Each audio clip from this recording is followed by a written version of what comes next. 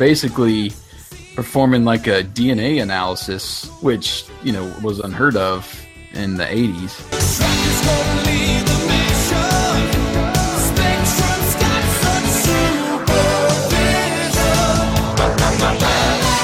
Parenting was much different 30 years ago than now, but with all the crap that Scott and T-Bob gets into, you'd think he'd have a tighter leash by now. You would think.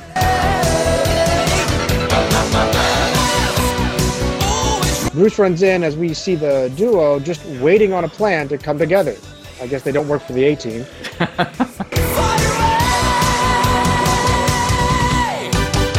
MASKast. Select the mask agents best suited for this mission. Jason G, DJ, movie writer, 80s guru, vehicle codename Frontier.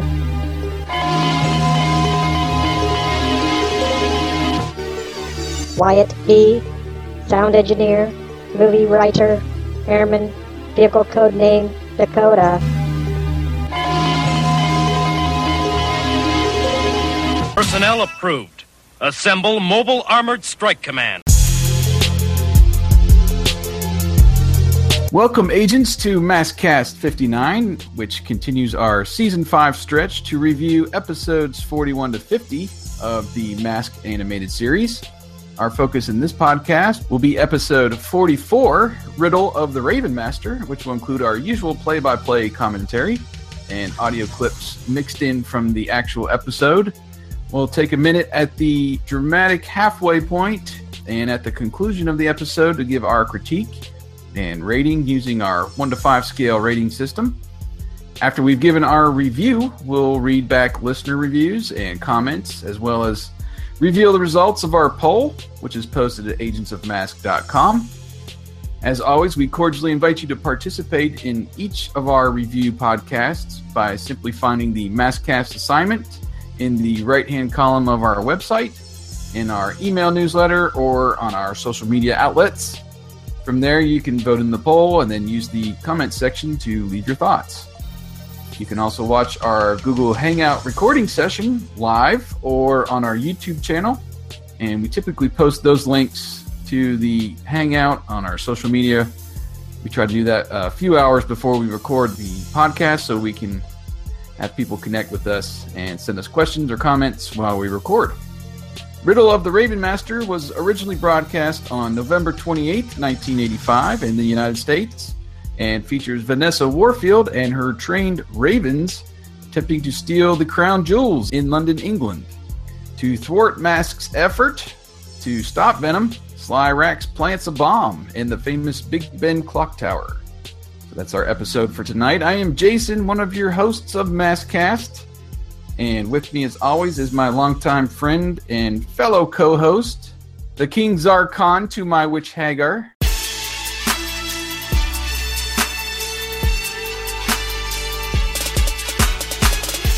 Wyatt, you defended any universes lately? Hagar, you old witch. Would you get some kind of rubies that actually works right? I guess that's how he talked. Yeah. Now, we've done Voltron before, but I have a good reason because I wanted to talk about the new series. Have you seen the trailers yet?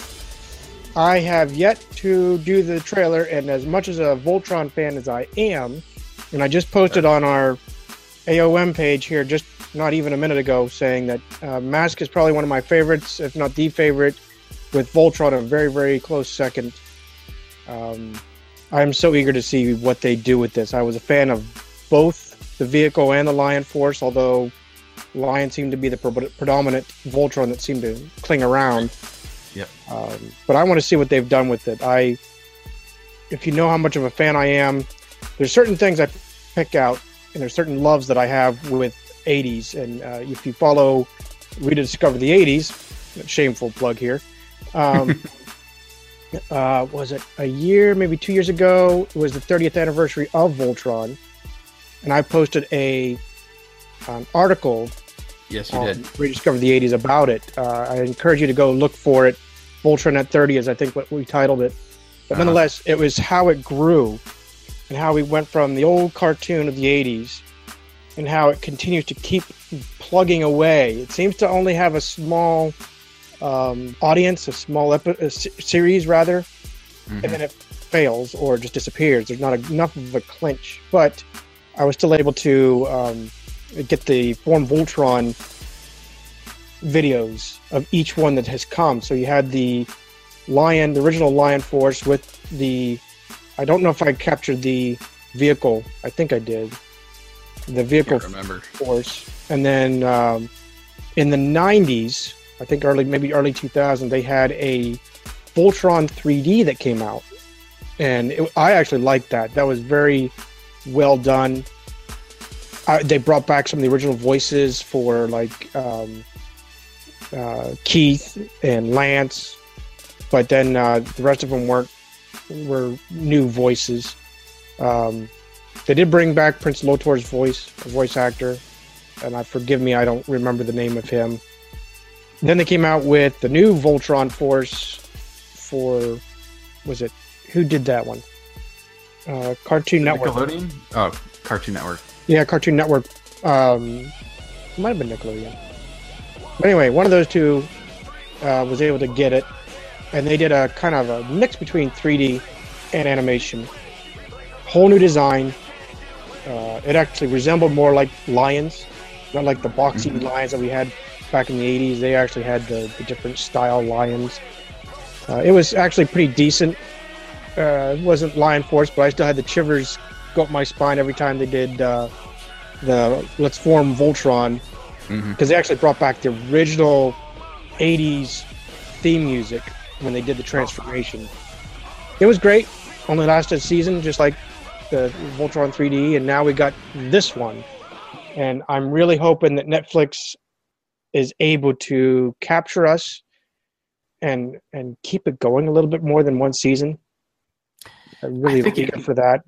I'm eager to see who they have for a cast. Like, I'm sure they'll keep the same names, but like, are they going to have King Zarkon, Prince Lotor, a whole new evil?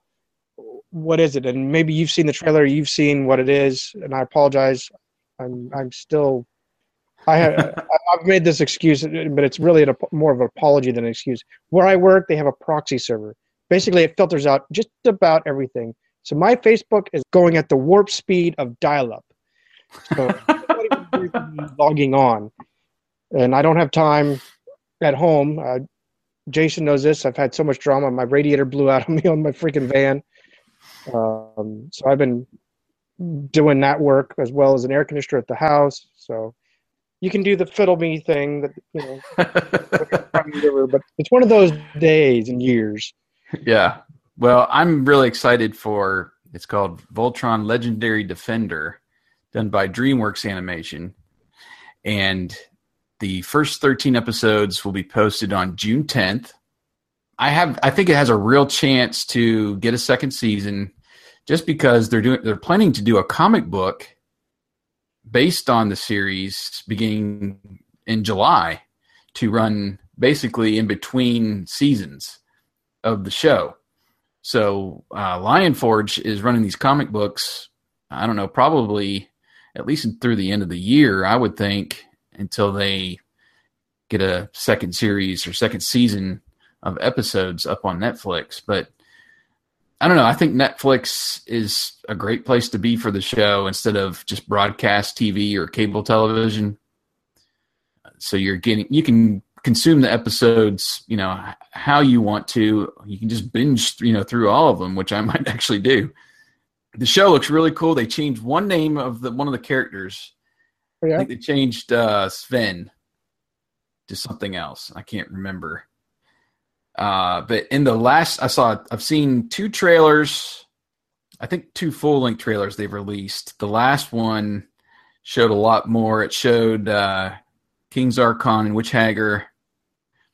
It showed an awesome transformation sequence. Let me tell you, if the old stuff gave you shivers, I was getting shivers on this one. Really, really detailed and intricate with the pieces interlocking and the lions coming together. It wasn't the full sequence, but it was really cool. Looked really cool. That's what I really appreciated about the Voltron Force that Cartoon Network or Nickelodeon, one of them, did this last iteration. Mm-hmm. It was slightly different in the fact that if you remember the 80s, they had basically the tails on the arms, the shoulders, actually were the connectors. Right. Whereas in the Voltron Force, the Black Lion's arms were basically now the connectors. The tails had nothing to do with any connection whatsoever. Basically, it was just like the legs. They just sleeved into the red and green lions. And they got really detailed. Not so much like the pins or anything like that. I don't know if they did that with the trailers for this new one, but it was a lot more detailed than what we had back in the 80s. So yeah. But like I said, when the first iteration of Voltron Force came out, they had their own theme song, and they all had their own little connection theme. And I think the 7th or 8th episode they figured out something, or they wanted to give us something reminiscent of the original Voltron. So they cued in the original theme music. And man, first time I heard that, I'm folding laundry and doing it. I'm like, and my head, it shouldn't do this. It's a freaking cartoon, right? I'm a 40-year-old man doing this, and here the hair and it's standing on end going, this is so awesome. Holy cow. And I just dropped whatever I was doing and just stared, wow, that's so cool. Just the music. I could care less about the transformation. But, yeah. Anyway. I don't think they used the original music on this one, but you need to go check out the trailer. I think you're going to like it. I'm going to do that right after this recording. It's Friday night. I can stay up a little bit later.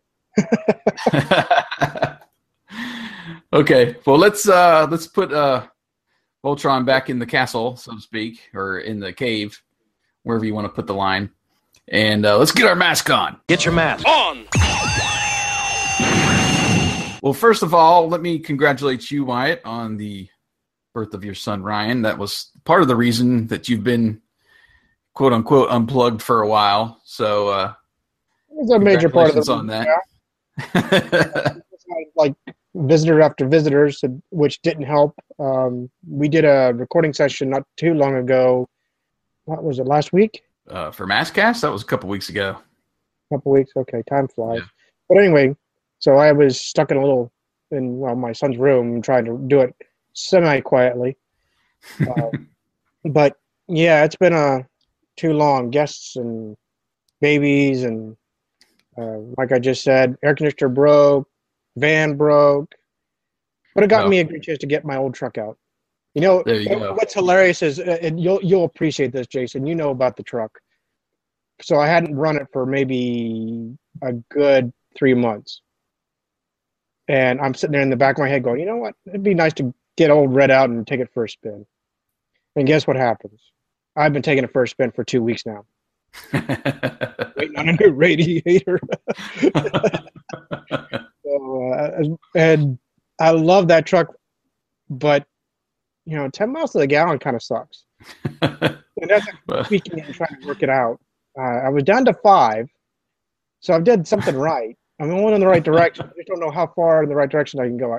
Growing up, I could touch 15 with it, so I'm trying to get there. I got 5 more to go. Just don't know where that 5 went away from. Well, gas prices aren't quite as bad as they were even a year ago, so no, but I guess you can get away with it for a while. Yeah, it's not too bad. My work is luckily very, very close, so I can still go about a week-ish on a tank, so it's not too bad. But and I love hearing the old glass packs, running around. But I do miss, even though my van kind of sucks on gas mileage, it's still a lot better than this thing. But well, congratulations on the son, and there's been a lot going on, and yes. We tried to get on when we need to, but just over the last couple of months, it's an exciting time to be a fan. We hope everybody's listened to our MASKast chat shows about the new comic book series, and then we got to interview Mike Quackenbush and his little effort there to do the comic book series and showcase some of his original concepts and art on the website. That was really fun. We got a chance to talk with Eric over at boulderhill.net when that official press release came out about the comic series. So we've been trying to stay on top of things. It's exciting, like I said. In light of Hasbro's cinematic universe announcement and all that, I've been planning to actually dig a little deeper into some of the other properties like ROM and Micronauts. I was out for Free Comic Book Day earlier this month and picked up the new ROM, number 0, actually they called it, because that was one of the freebies. And then I found an old Micronauts from the 80s. I think it was 84, that issue. So I'm going to dig a little deeper, try to do a little history on that. We might get together maybe next month with some of our friends and try to hash out how maybe all this is going to fit together. Like I said, I'm hoping they'll give us a little hint of the Visionary soon, and then maybe towards the end of the year, we'll see G.I. Joe announcements as well, and we can all kind of fit those together. But just wanted to say a quick thank you to our followers and new followers. It seems like word has gotten out about M.A.S.K's return, across the internet, and we are adding new people to our community. It seems like every day. Yeah. We've had some amazing growth to the website stats. March of this year, especially, I think that was our biggest month ever as far as page views by like double any of our other previous months. So just very excited to continue to see what hopefully the summer holds, and going into the fall when the new comic book series comes out in November. Really trying to keep that momentum up, and we've made contact with the comic book series writer, Brandon Easton. It seems like he's tagging us in some stuff when he's out and about on Twitter at some of these conventions and signings and stuff. So that's really cool that he's trying to plug in and get fans on board and their opinions, and he's responding. So it's really cool that he's communicating, with the fans as this new comic book comes out. I do invite people to go over to, it's called nerdforaliving.com. I think it's .com, maybe .net. They do a podcast, and they just interviewed him. I think it was this week. And I listened to that. I posted a link up on Facebook and on Twitter. So go listen to that, and maybe we can get Brandon on the show. I didn't want to hit him right away because I knew there would be a lot of people probably on him to do interviews and such. So maybe going to wait a little bit. Maybe if there's any more information released, then when we get him on the show, we'll have a lot to discuss and maybe even reveal some new stuff, Right. But he has given lots of hints, lots of where he's coming from. Unfortunately, there's no Scott and T-Bob. I don't know. Some people might be rejoicing about that. As much as they are a pain, I like them. It's part of the show. Yeah, and that's a tough transition. I know. So hopefully the apologist for the duo won't take it too personal when they don't see him in the comics. But interesting the approach he's going to take. And from the Nerd for a Living show, he said they're going to do some really cool things with the vehicles as far as modernizing. He wouldn't go into detail at this point. They said maybe in the fall we'll see some concept art and stuff of the vehicles. But it seems like that original cover that was released with the press release there is not going to be what we see in the books. So it'll be interesting to see where he goes with it. And I'm excited. It may not be 100% what I want, but the fact that we're getting more M.A.S.K stuff that's official is really cool. So we'll be keeping an eye on that. And one quick shout out to one of our listeners, John Trigonis, I want to say. Hopefully I didn't screw that up too much, John. On one of our podcasts, I just wanted to read back. He says, I have to say I really appreciate how deeply you dive into all things M.A.S.K, even down to the talk of the rights for using the car models in the comics, which is something I wouldn't have realized had I not been reading things at Agents of M.A.S.K and now listening to MASKast. I've been working on my own book about the cartoon and toy line, and you guys have been a huge resource for understanding how the deeper business of things works. So that sounds really cool. It sounds like he's working on some kind of visual history or encyclopedia type, book about the cartoon and toy line. I hope at least that would be my guess. If it's not, John, you can always message us back and give us a little more details about the book. But glad you're listening to the show and glad you enjoy the website. And I think it's about time that we get the show started and head across the pond. And that sounds like it's a good cue To start the MASKast.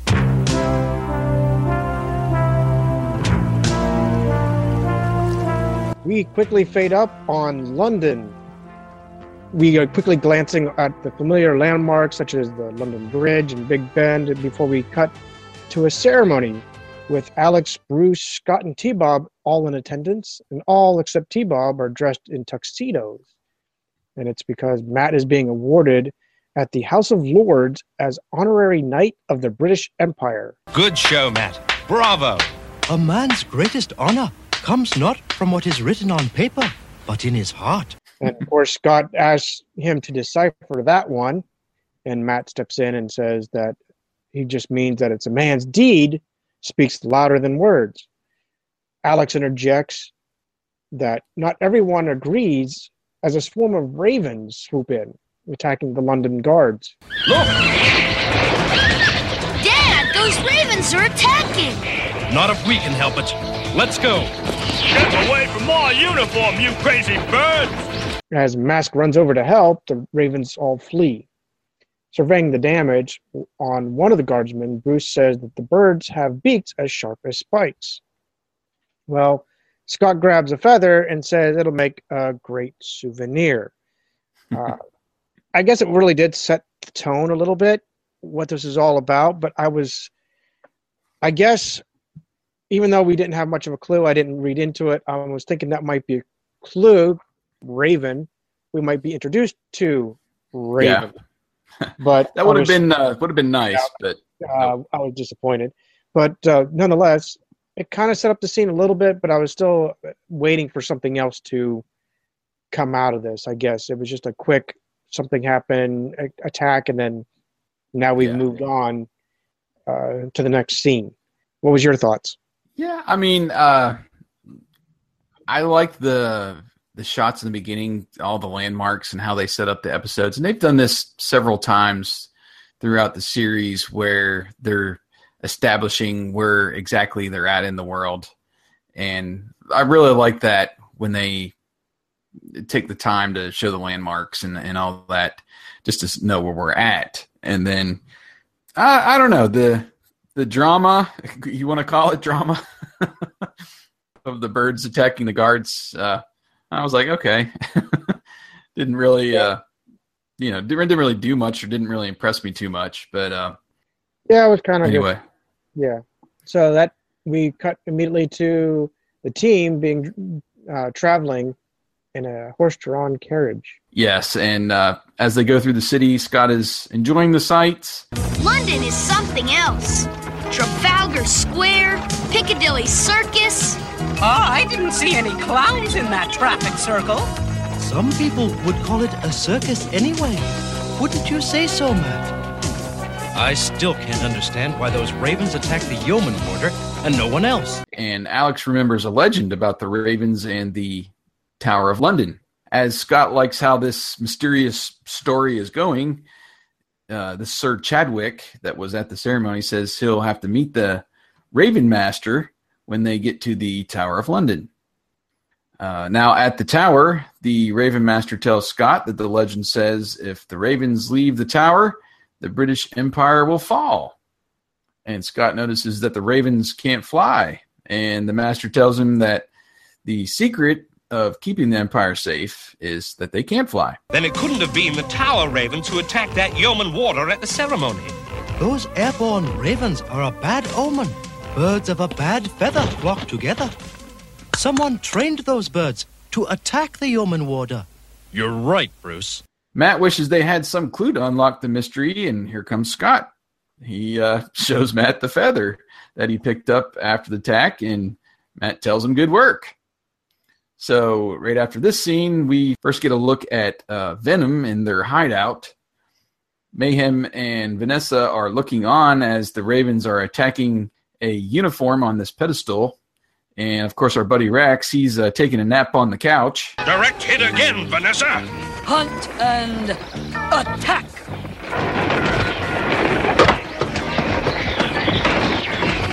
Shut those birds up, Vanessa. They've been keeping me awake day and night. I can't sleep. Now, this was fun. And this is why I like, Rex and Vanessa being in the episode together. Rex tells Vanessa to shut those birds up, that they've been keeping him awake day and night. And she tells him his snoring keeps them awake. She commands the Ravens to come home, and they land on her shoulders. Well, Rex then jabs that he always knew Vanessa was for the birds as he rolls over to go back to sleep. And then Vanessa quietly plants some food on him and tells the Ravens to hunt and attack. And, of course, Rex starts flailing about as the birds are all around him, and Mayhem sternly tells him to control himself. You know those birds are the key to the success of our plan. We didn't need those little squawkers, That's better, Rax. Didn't my little darlings prove themselves at that stupid ceremony today? And so quote the Ravens nevermore. So we get a little idea about the plot here. They're training the birds for some big plan at this point. And I don't know. I still wasn't really, I guess, impressed with where this episode was going. But same here. It didn't capture me much throughout this whole episode, and it wasn't catching me now. But that takes us to M.A.S.K, where it seems to be that they are on tour with the tour leader states that there may be ghosts. This piques Scott's curiosity with T-Bob acting surprised. Fancy that. You're right. Scaredy cat. The guy turns a lamp and opens a passage behind the fireplace, which was a stupid thing to do because you got a kid there. He's very curious. And he states it was recently discovered, but not welcome to visitors. So then he turns the candlestick and it slides back into place. And of course, the very curious Scott wants to take this opportune moment, and he just grabs T-Bob, and they open the passage. And where's your spirit, T-Bob? Don't say that word. They may be listening. Well, I initially thought that it was all of the M.A.S.K team on this little tour of the tower. And so I was like, where's Matt? Yeah. Why didn't he notice they were gone?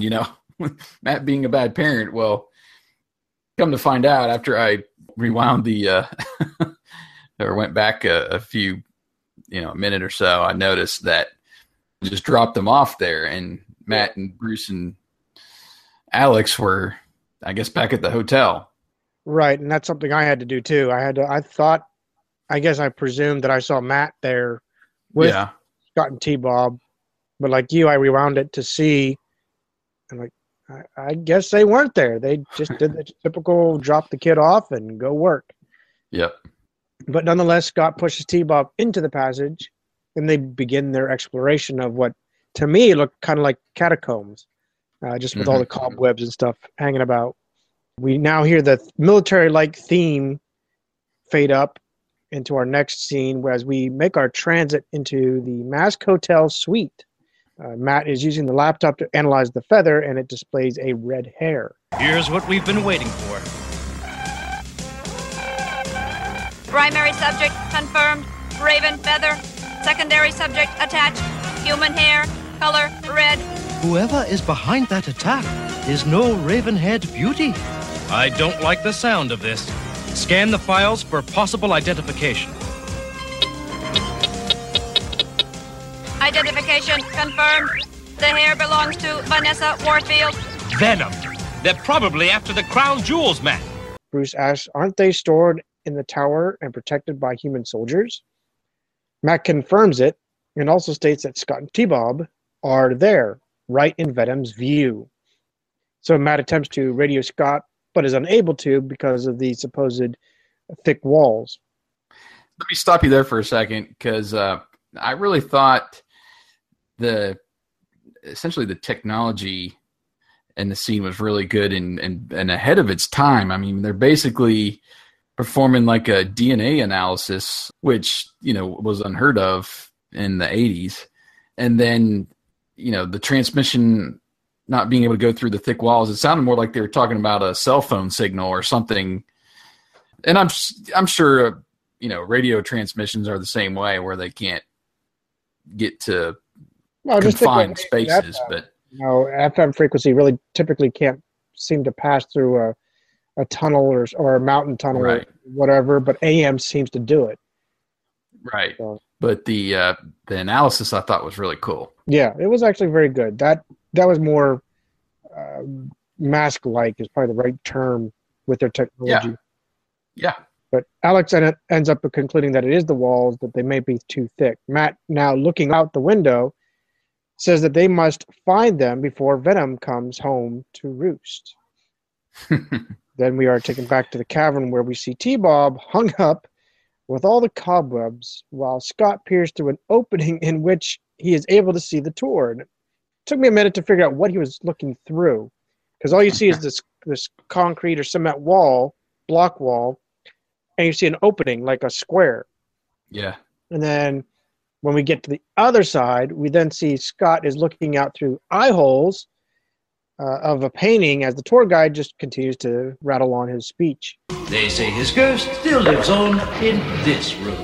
Let's give them their money's worth. Scott has this grand idea, which is actually kind of awesome. It was fun. Scott here.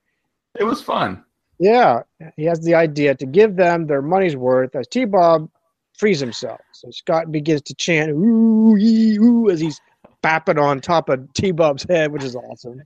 The tourists gasp in fear, with a few running up the stairs or out of the room. Then the tour guide kind of talks to himself and says he's a bit early today, as Scott grabs some chains and starts shaking them. And that was actually pretty good. That was clever. I'll give him that. And then Scott's pulling practical jokes on T-Bob a lot, so it was definitely no stretch to see him do something like this. No. But then T-Bob walks away and leans up against the opposite wall as Scott tells him to come back. Come back, T-Bob. 2 ghosts are better than 1.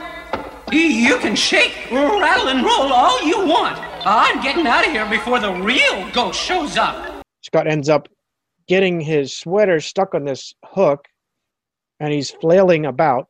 He kicks a nearby chair into a set of armor, which then Battle Axe begins to fall towards Scott, and T-Bob screams, Scott, watch out! The axe! And that leads us to our dramatic commercial break. I'm going to give it to you and see where you think this is, because I'm not feeling the love right here. That's the best way to put it. No, I mean, it was decent for the first half of the episode. I mean, it was mostly uneventful, a little heavy on the Scott and T-Bob side for me. And, of course, the drama at the break was more just clumsy than anything. Exactly. So it felt more manufactured than natural, or if they were actually in a battle with Venom or something, and something's going to happen, somebody's in real danger. It's just kind of like Scott just happened to kick a chair into a suit of armor, and this axe is coming towards him while he's snagged up on this hook. So anyway, I did like his little scare trick, and that was fun. And like I said, the DNA test on the hair, that was really good tech for the time. We had yet another instance of Matt ditching the duo to work, which of course leads to mischief. We've gotten we've gotten this several times. And of course, parenting was much different 30 years ago than now, but with all the crap that Scott and T-Bob gets into, you'd think he'd have a tighter leash by now. You would think, but they did do one thing right, in that they didn't dump them off on the side of the road. Well, or anything like that. At least they didn't do that. They left them off at least in a museum rather than what seems to be a recurring theme. The PSA to not do something. What do? Dump off the kid in the middle of nowhere. We'll see you later. Go back to the hotel. And, wait here while we take care of business. Yeah. Yeah. But anyway, as far as a rating goes, I've got to move it down to about a 3.5 or 4 at least. From our starting point of 5. Like I said, it just was not, I don't know. It was not exciting. I want excitement. That's going to sum it up. Because I'm right with you. I got 3.5. There's no love for a 4. There's not a lot of mistakes, so I can't fault it for mistakes. Well, yeah. I mean, that was nice, but still, they were starting with the puns a little bit too, and I was like, oh, geez, here we go. The puns were okay. They weren't driving me nuts yet. I liked what they did at the beginning. We got to see but we got to see the detail of the London sites. The ghost reenactment was fun. And that's about all I got. Yeah. I didn't make too many notes other than those couple things. There was just... I get, like I said, like you said, I wasn't drawn into it. This dramatic commercial break was not that dramatic.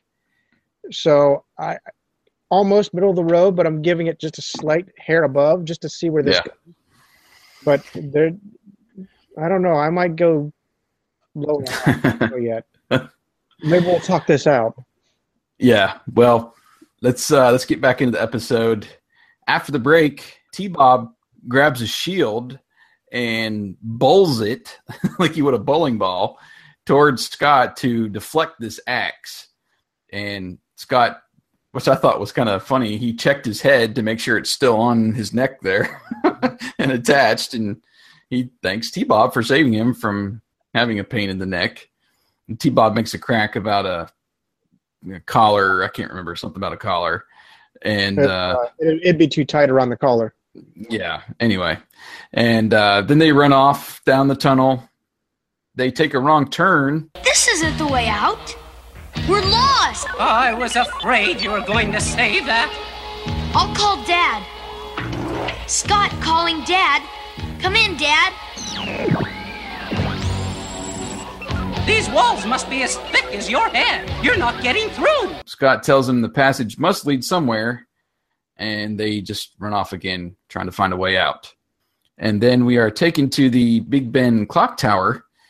Inside, Rax is affixing a bomb to the bell. Hurry up, Rax. Time is wasting. Shut your beak, Vanessa. I have to set this thing right. Then they kind of both chuckle for a minute, which I'm not sure why, but I guess they were just laughing at what they were doing. And Rax says... it was more like a joke laughter, like they told a joke. And that's what threw me off. I'm like, yeah, what the heck was that? Rex says that the bomb will keep them busy while they finish their business. Scott and T-Bob now appear from the tunnel directly below Vanessa and Rax there at Big Ben. Scott sees them and shushes T-Bob as he tries to run away. He says they'll need to find out what Venom is up to. Well, above now, Vanessa tells Rax to hurry up again, and Rax is complaining he can hardly stay awake from his lack of sleep because of Vanessa's ravens.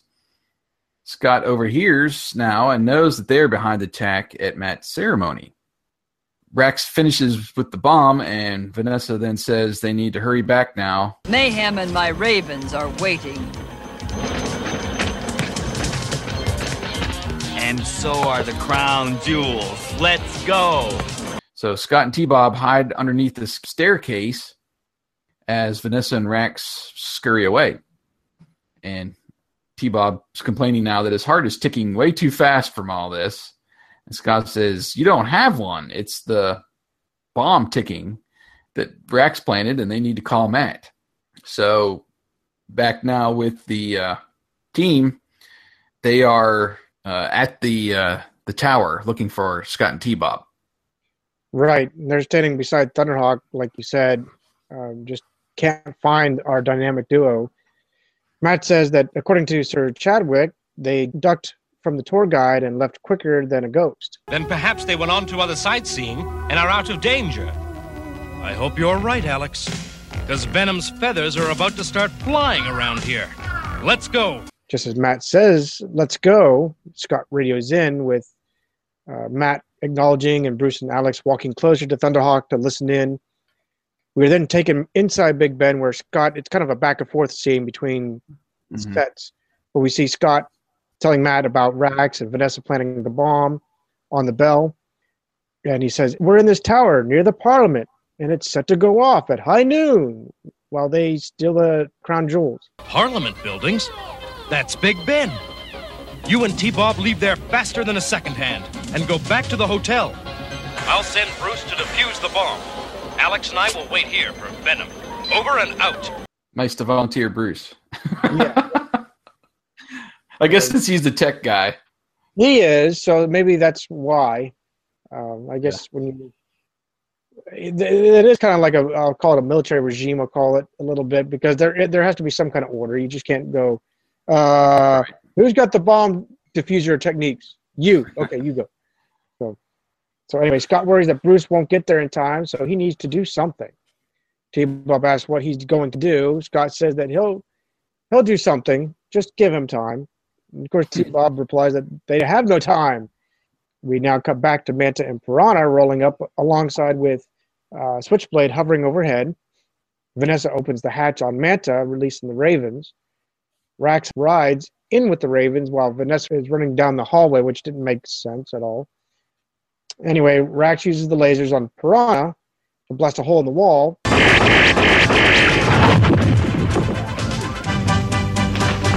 my pets. Hunt and attack! Bruce and Rhino have just pulled up outside, and they say that he sees no sign of Scott or T-Bob. Good. They went back to the hotel. Take care of the bomb. We're taking care of Venom. Mask! He calls down the mask. Love this. There's a command. It's about time. We actually see the mechanism release, at least from Alex's. I don't know if you caught it, but you see the... I did see that. So I like that. Bruce runs in as we see the duo just waiting on a plan to come together. I guess they don't work for the A-Team. T-Bob then states that it's too bad they can't stop time. And, of course, Scott says, that's it, follow me. And, of course, T-Bob says, me and my big metal mouth. Yeah. They end up running up the stairs where they open a door and are now standing out on, I'll call it a balcony. There isn't much of one, but it says a balcony above the clock face. Right. With the wind blowing, which was great to see the animation and the howling of that. Yeah, it was good. And then when they peered down over the side through this door, they did a nice focus and out of focus shot of the ground below and a few cars that were down below. Really good shots there. Right. They give that kind of dizzying effect. Right, yeah. With T-Bob stepping back saying, you don't expect me to go out there, do you? And, of course, now we have fear mode engaged. And he certainly adds that he just won't do it. And, of course, Scott smiles and T-Bob continues to back away. Yeah, and then we see Scott is now lowering T-Bob. Oh, what am I doing? Keep stretching, T-Bob. You've got to reach the minute hand. Oh, I can't. Oh, I'm not a piece of bubblegum. Well, what happened to his Inspector Gadget arms? Exactly. We've seen it in other episodes where he's used it 2 or 3 times. So arms and legs, I believe. But apparently he doesn't have that function anymore. And as he tries to stretch to grab the second hand, Scott now falls out of the window. And T-Bob quickly grabs the minute hand as Scott is now hanging by his legs from the clock. we cut back over inside the palace. Vanessa and Rax are busting open the doors, and the Ravens attack the guards. They run off, and Rax exclaims that the crown jewels are now his for the taking. Stiletto on!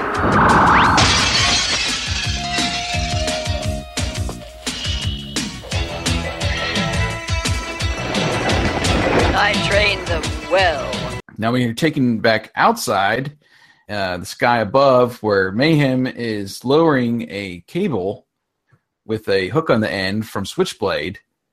Rax then attaches a bag to the hook, which presumably holds the jewels. And I thought that was odd that he gave him the Mayhem. You know, there's been times where I think it was Caesar's sword where he kind of ran off with the treasure for a minute or two. The way he said, you know, these are my jewels or something. Yeah, I think he just freely gave him to Mayhem there, so that was a little out of character for him. But Thunderhawk now pulls up with Matt leaning out the window to fire Spectrum Laser, no voice command, to cut the cable in half. And Mayhem announces that M.A.S.K's presence is there as Rax quickly grabs the bag that dropped, and he hops on Piranha to escape. Switchblade fires now at Thunderhawk as Vanessa and her birds climb into Manta. And then now we see Thunderhawk is on Piranha's tail. There's our Birdman now. We've got to recover the jewels before he gets away. Duh. Thunderhawk converts as Matt says he has just the plan. Of course he does. He always knows. We are taking right back atop Big Ben. Now Scott and T-Bob are screaming for help as they continue to hang from the minute hand. Inside, Bruce now hears their cries and he finds them. Scott tells him that he has to remove the bomb from the clapper mechanism. And Bruce pretty much ignores him and asks how they would like to fly like the wind. I just hope we're not gone with the wind. I already feel like Clark Gable. I was rolling my eyes, and I might have slapped my head at one point on that to one. wake up. Just with the puns. But anyway, now we get right back to Thunderhawk, and Switchblade is shooting its lasers now behind at Thunderhawk as he continues to pursue Piranha. So there's kind of a little battle going on here and a chase. And then we see Manta come on scene. Vanessa's off her mark today. And Vanessa shoots the 3 missiles from her hood. But they pretty much all miss the mark. Thunderhawk then swoops overhead. He opens the bomb bay doors and drops these bombs on the tower, which explode and send these large boulders on top of Manta.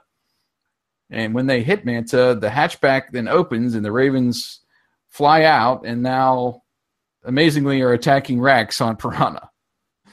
This whole sequence was just wrong for me, okay? Yeah. First, why would Matt destroy a structure, more than likely an old structure, a meaningful structure, just to get Venom? It was essentially out of character. I can see them...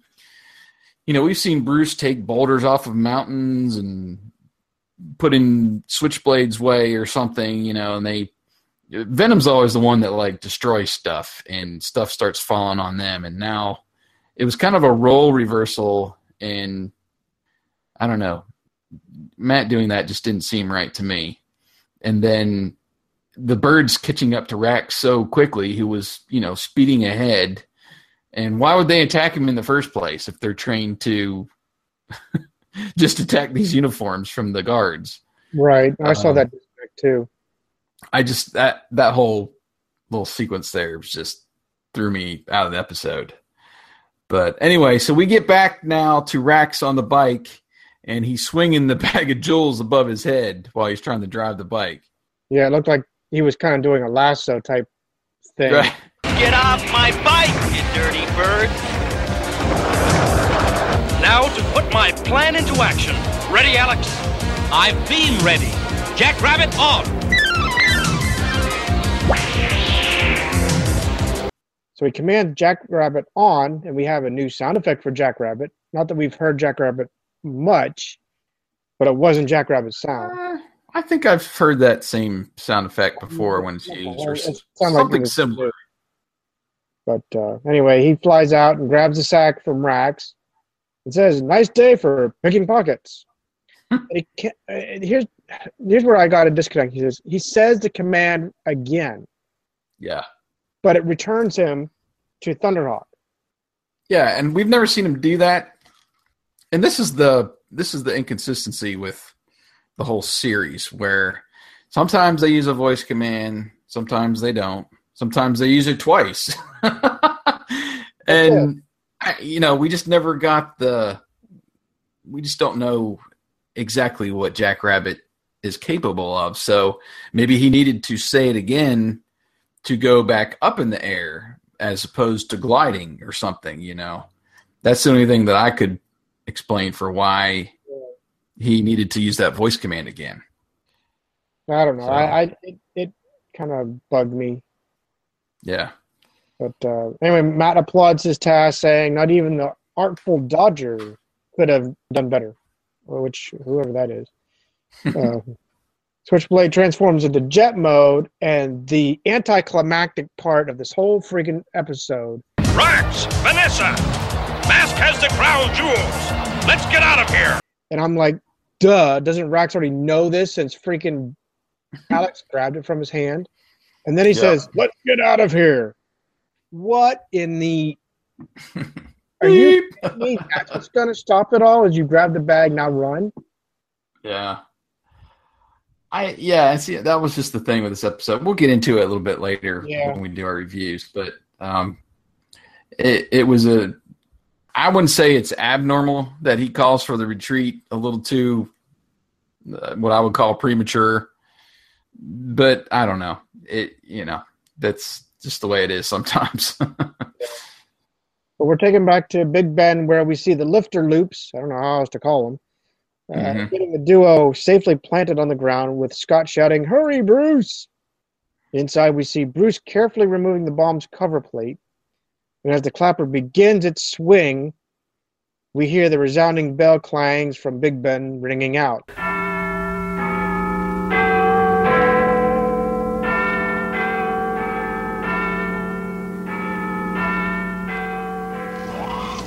You did it, Bruce! You got the bomb! On the ground level, we see Scott and T-Bob holding each other, anticipating that big kaboom. Why did they run away? I don't know. Well, anyway, it is the duo. Yeah. Then they realize that the bells are actually ringing. They're excitedly shouting, "Yay, Bruce, you got the bomb!" And of course, Bruce simply walks out with the bomb like, no sweat. Mm-hmm. We got to Thunderhawk making a Top Gun flyby, then landing next to the duo. Scott, T-Bob, you're supposed to be at the hotel. I was just leaving. Never mind. It's time for lunch. Huh? Okay. Yeah. I kind of thought that was okay. Usually he does, "You know better, you shouldn't have been there." But I'm like... But they're in grave danger. They were there. There was a bomb there. They could have died. I guess so, yeah. Get out of there, and I would be furious. Not just never mind. It's time for lunch. Lunch is more important than your lives. Anyway. So we end with, we cut into the inside of the museum, where Matt says that the jeweled crown is safe in the jewel house. Alex adds that with the improved security, Mayhem's birds won't stand a chance at getting in again. Scott thinks that it must have been fun to be a knight. Matt says that it wasn't easy. They were carefully trained and had to study hard before receiving their armor. And of course, T-Bob has to add to the laughter of the whole episode, saying, "No night school for me. I've got my own suit of armor." And we fade out with a hearty laugh. And we fade right back up. We're in a cabin, With Matt cooking in the kitchen, Scott and T-Bob run up saying they can hardly wait to eat. T-Bob says he'll get it, and he grabs the pan handle from the stove. Oh! It's hot! Well, it turns his whole hand red, and then pretty much his whole body red for a minute as he screams, "It's hot!" Duh. Exactly. Back then, they all had metal handles. I know. Matt douses him with some water and... Never touch anything cooking on the stove, T-Bob, without using a pot holder or asking someone to help you. And T-Bob promising he'll never do it again, as he knows better ways to blow off steam. And then he opens up his little lid and shoots this water cannon or whatever he has inside. And we are done with the PSA. So I'll kick it back over to you. I think we're probably on the same page as this one, but what did you think of the episode, and what did you rate it in our 1 to 5 system? They did decent animation to capture you. Like I said in the beginning, they looked over the scenery, but on this half, they caught the altitude, the dizziness of that altitude. Yeah. They cut the wind. Like we got the detail of the mask holder for Alex's mask. Mm-hmm. I like seeing the missile launch from Manta, even though she couldn't hit a barn. That was the good part. I have some ticks. My ticks are that there was no Spectrum laser command when he shoots the flipping laser. Calls the mask down, but he can't call the laser. Yeah. The bombing of this historic, like you mentioned, the bombing of a historical tower to stop Venom was very well out of character. The disconnect from the Ravens attacking Rax when they were trained to only attack the red coats. Yeah. That double command of Jackrabbit. Venom gave up way too easily, even more so than it seems to be in the past. And just plain old, I was not drawn in whatsoever by this episode. PSA didn't have anything to do with any episode. I went down a tick, and the only reason I'm keeping it as a 3 is because of the animation. But I want to go down further, and that's hard for me to do. But I'm giving it a half thumbs up that at least the animation they caught, and that's about the only good part of the whole episode. Yeah. What say you? Well, getting back to the second half of the episode, there was some decent back and forth drama there at the end with Scott and T-Bob at Big Ben, and then the jewel robbery. They split that up pretty well, I thought, to build some drama, and then they even built a little bit of drama there at the end when Bruce was defusing the bomb, and they weren't sure what was going to happen, and then the bell rings, and they look up, and everybody's okay, So I think they did a decent job on that. Some decent mask use, but probably average at best when compared to some of the other episodes. And we didn't really get a full-on vehicle battle, at least I would call it. It was more of a chase at the end there. So that was okay. And then, of course, like I said, the technology I thought was way ahead of its time, which was nice.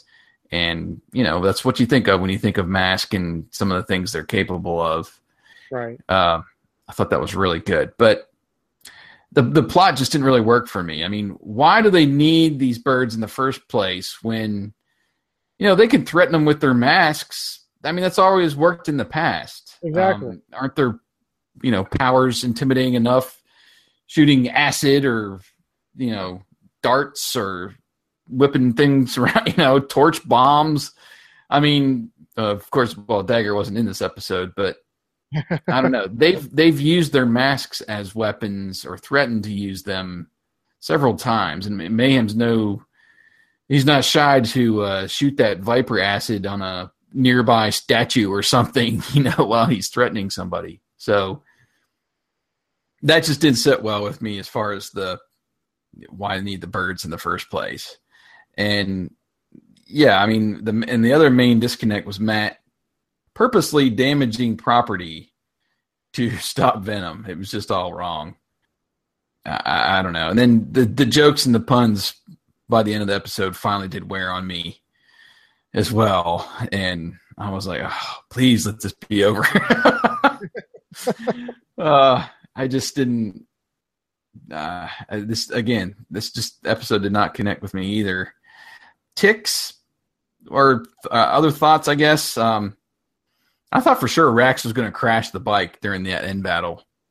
You know, he's crashed it so many times. Yeah, seeing the birds flying, and he was flailing about. You know, and I was like, he's gonna get ejected off this bike pretty soon. But that didn't happen. And of course, there's no call up either. And I didn't want to take too much off for that, just because, you know, they were there and they were trying to keep the episode moving. But to me, the call up is part of the show. It needs to be in every show. It's what connects the episodes together, I think, more than anything. So not having that in there, of course, the PSA didn't tie in, like you mentioned, and the voice commands were just inconsistent as usual with the masks. So I pulled it down to a 2. I did. I just compared to, I was thinking about some of the other episodes in this stretch, and that I put those at 3s. I just couldn't put it on the same level as even those couple previous ones there that I rated 3. I had to go lower. So I landed on the 2. Oh well. I just don't think this would be an episode you would want to recommend to somebody to start in on, you know, and that's the way I look at a lot of these ratings. The higher the rating, the more likely you would recommend this to another fan, or even somebody that hasn't watched it in a while, you know. And right. This is definitely one down near the bottom towards you know, Panda Power and some of those other episodes that I rated low. I'd get way, way, way far into the series before I recommended this one. So did you see any similarities to our movie script throughout? Because nothing came to mind to me. No. When I was watching. Okay. Well, let's just go ahead and move on then, end our review and go into the results and the comments from our listeners. I think we got 8 votes on the poll. Is that what you were showing? I see 9, but that's because I voted. I'm going to refresh then. And it was pretty well spread out this time, which was essentially kind of surprising. Yeah. Given that we both, you know, you're usually the optimist when it comes to these episodes, and I know you're down on this one, and I was definitely down on this one. But to see 2 votes for a 5, 2 votes for a 4, 3 3s, 1 2, and 1 1. So if you average it all out, it is kind of somewhere in the middle, or actually a little above the middle. Yeah, just a hair above. Maybe like a 3.5 or so. So I don't know. Let's dive into the comments. We've got I think 3 comments total. A couple here from the discuss comments, and then one from the blogger comments. So Curly's wife 3. Yeah, this has to be hilarious. I love the Three Stooges, so it has to be down. Yeah. So anyway, he says she says, one of my favorite episodes. Wonderful animation, beautiful designs, fine English atmospheres. So Vanessa, Queen of Crows, as the Irish Morgan redhead. Fantastic start. Matt Tracker is appointed what? Lord, sir? But the Queen was not to name him. Where was Elizabeth to take tea? Her memorable acceptance speech, practically, okay, thank you, goodbye. Mm-hmm. Alex, however, applauded like crazy and yelled, bravo, in Italian. But Matt, Bruce, Alex, and Scott, all dressed up, are beautiful. For the rest, nice also the secret passage and scenes of Big Ben. Also liked the part where the computer recognized Vanessa's hair on the feather, a CSI-style scene. anti-literal. At the end, as usual, Venom laboriously builds complicated plans and then is defeated in a nanosecond. Very true. Yes. Good points there. Exactly. I don't know.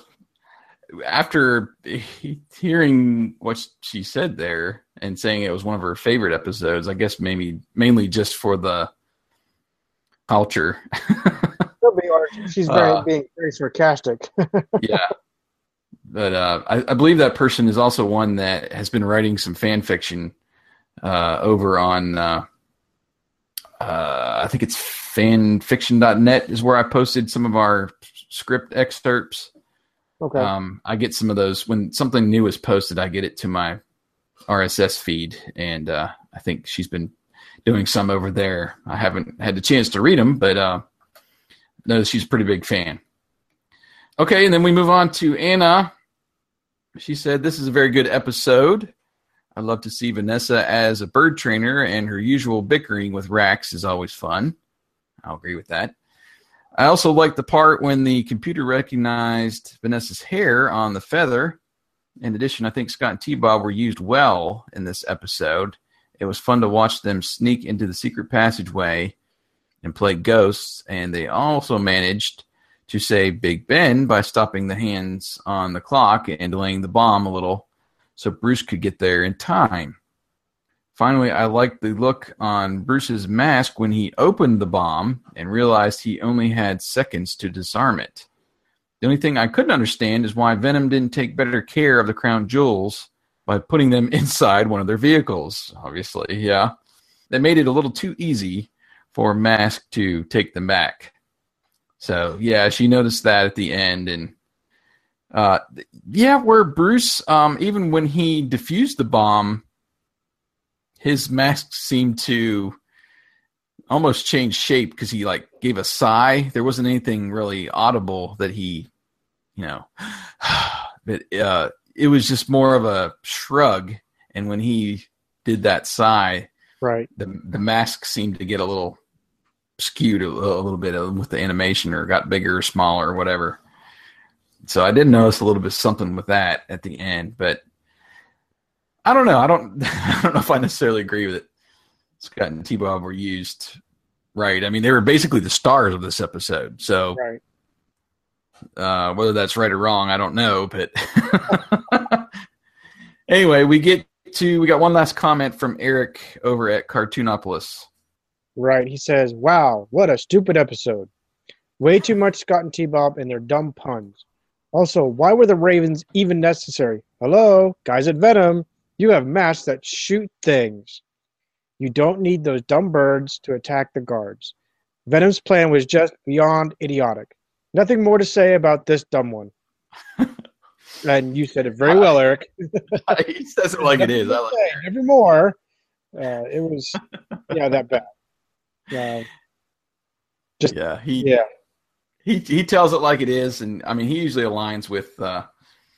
He sometimes catches things too, and so does Anna that we don't catch in there. But when it's dumb, he doesn't hold back. That's good though, because it was.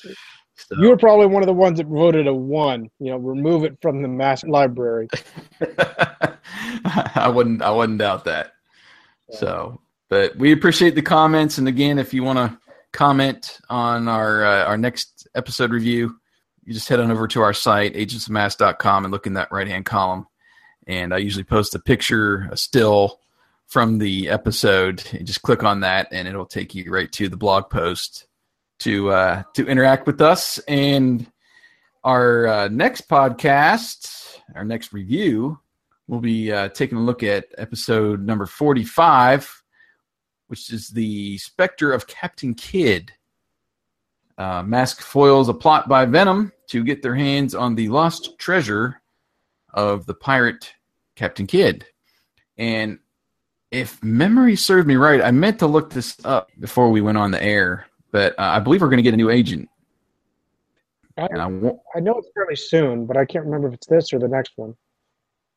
I want to say it's this one, and it's Floyd Malloy for Venom. I could be wrong. But I do know we are going to get at least him, and we are going to get to see Julio Lopez before episode 50. So I didn't necessarily realize that when we first, we're going through these episodes and previewing them, before our seasons started. And right. I was really excited to find that. It was actually when I was going through the agent call-ups and I was putting that whole video together, I noticed the agents we're going to get some new agents. But I'm still, as much as I'm both anxious, I'm also kind of slightly loathing the racing series coming up. Well, it's not too far away, bro. I don't know. I might actually like it now, for all I know. It's not too far away. We are literally 20 episodes from getting to the racing series.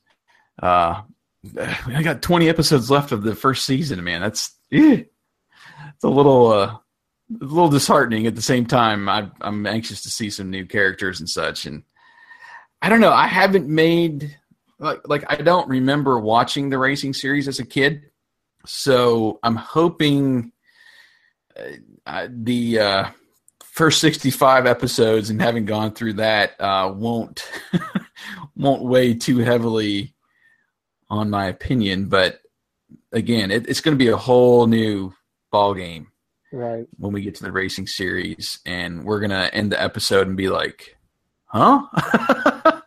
What did I just watch? That wasn't M.A.S.K. Series or rating scheme for that.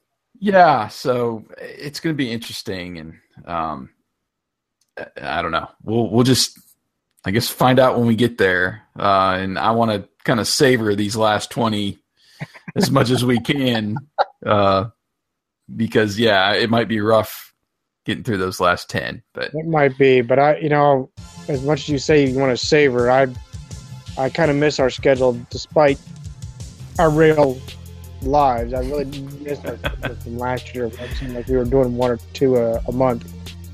Yeah. Well, we do need to get back to doing that. And even if we, close out the last 6 or 7 months of the year and do a couple a month, that puts us at another 14. So we're still not to the racing series yet. Right. By the end of the year. So we might need a whole year to go through the racing series.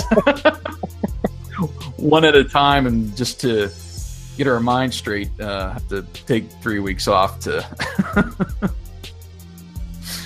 I gotta do this again. No, I don't know. I'm anxious for the vehicles mainly, and of course the new characters that we'll get as well in the racing series, but it's just going to be a totally different feel. So right.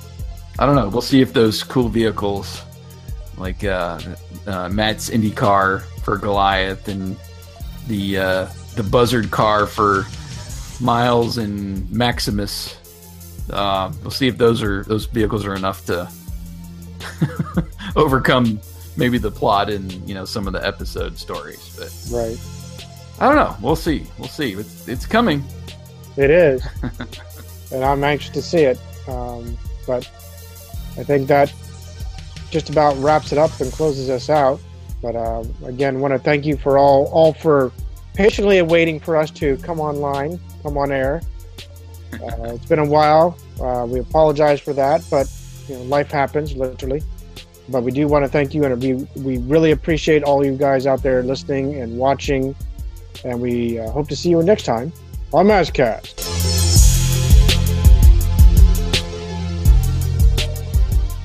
MASKast.